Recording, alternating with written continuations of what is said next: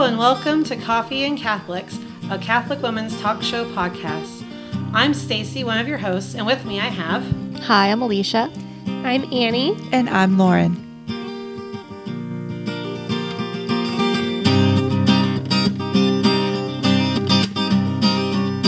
Hello and welcome to Coffee and Catholics. This week we are talking about those times during Lent that maybe are more celebratory, like solemnities, feast days, birthdays, anniversaries.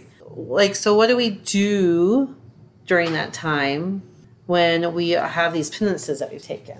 So we're going to talk a little bit about that. And this is being aired actually on Ash Wednesday, so happy Ash Wednesday. And a solemn and penitential Ash Wednesday to you. And happy Valentine's Day. Good people, yes. It's an odd year for us as Catholics. Yeah.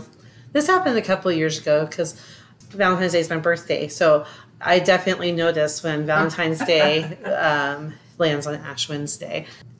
It's rare, but it does happen. It's not the first time. It won't be the last. So what is Stacy going to do? Because she's a birthday, and it's Valentine's Day, and it's one of the most solemn days of the year as we march into the penitential season of Lent. So we're talking about that today. So, and personally, on Ash Wednesday will take precedence. I might do something with my family on Tuesday night, so Mardi Gras. My daughter's already talking about wanting to make me a cake and things like that, and we'll have that probably on Tuesday. And then my husband, one of the best gifts he gives to me every year is a girls' weekend where I get to go hang out with my friends for a weekend. And that's going to be the following weekend. And a lot of them, not all of them, but most of them are Catholic. And so it makes it a little bit easier because none of us are eating meat on Friday anyways. And so we'll still probably go out and I'll order fish or salads or just something that doesn't have meat in it. And then, of course, Sundays are always there. And that's usually when we celebrate our family birthdays anyways.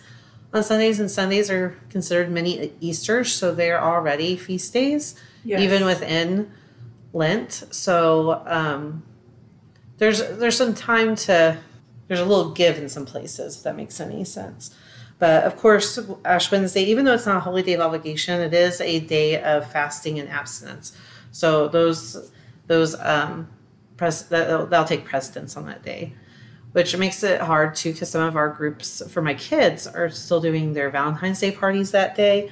And we homeschool, so we just won't go to those parties that day. But there are a couple of other parties like on Thursday and things like that I'll let them attend.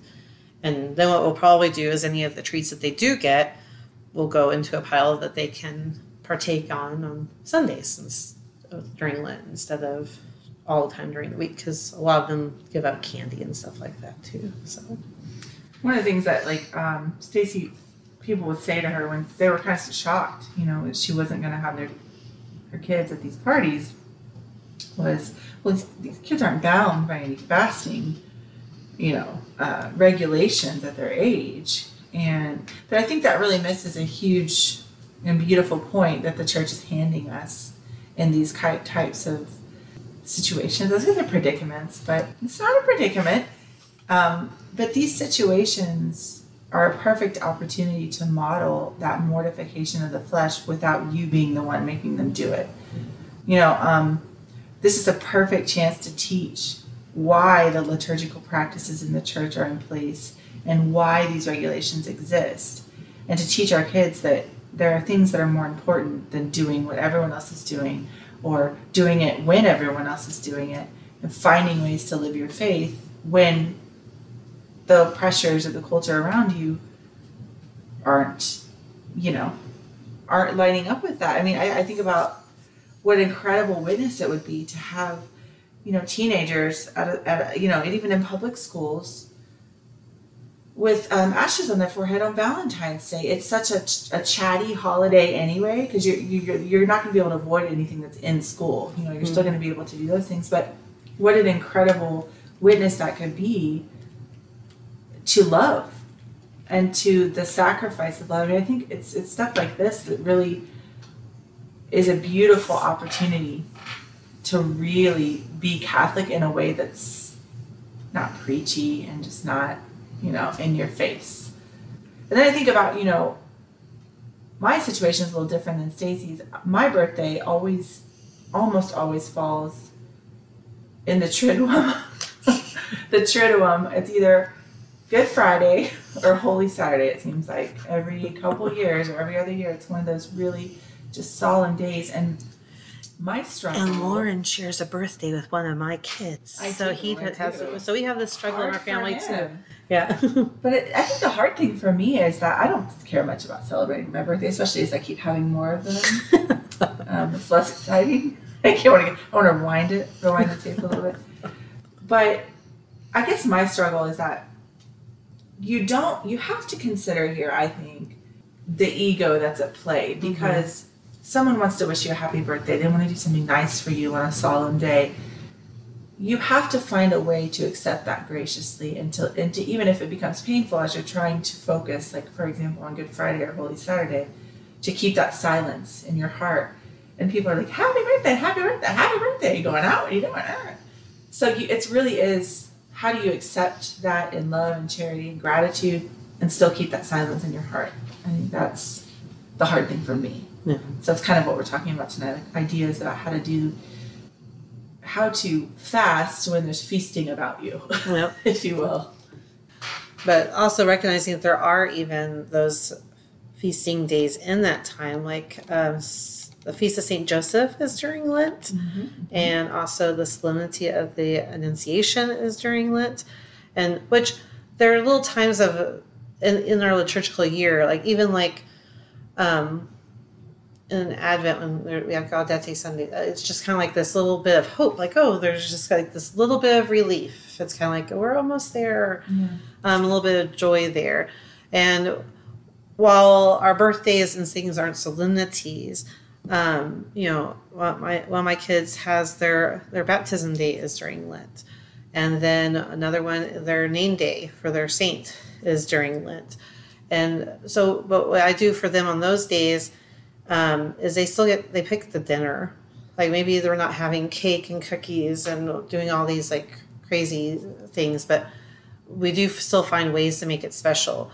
Light their candle on baptism days. Go to the park, or just find things that are simple. Find the simple joys within the fasting and the almsgiving and the praying, and all those are good.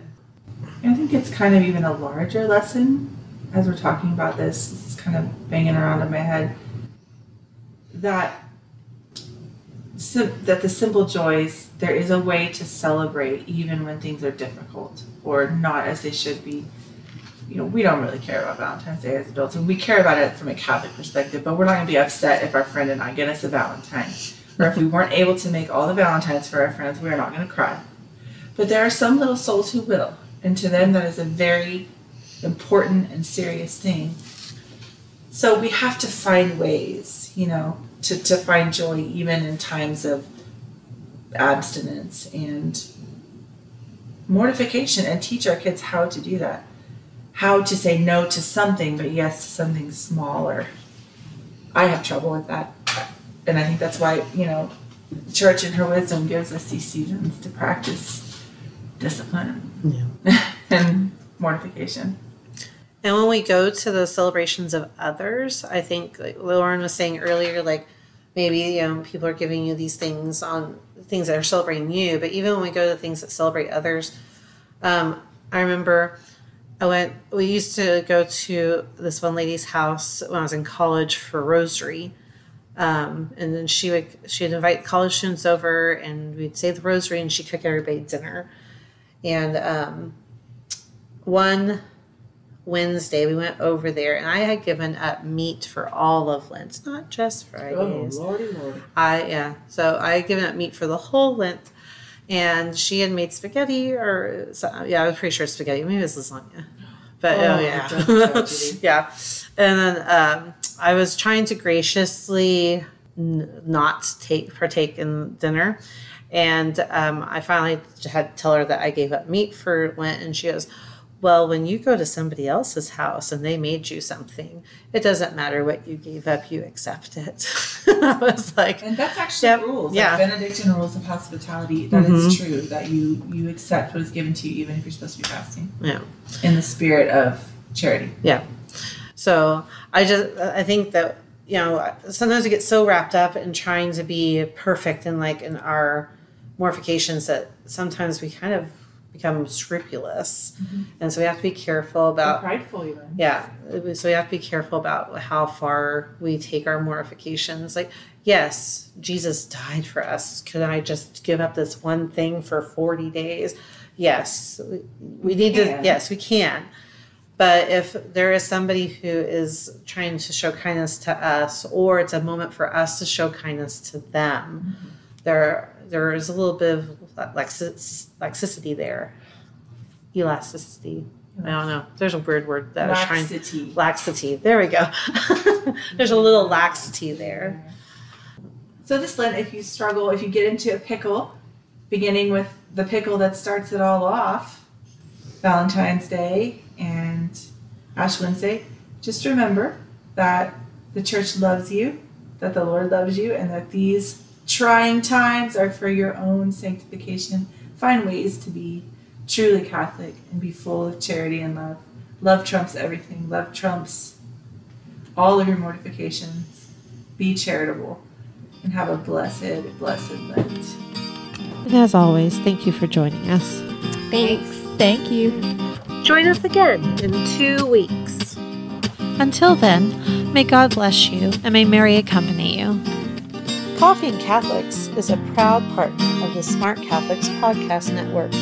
Find new shows to love, meet like-minded Catholics, and join the community at smartcatholics.com.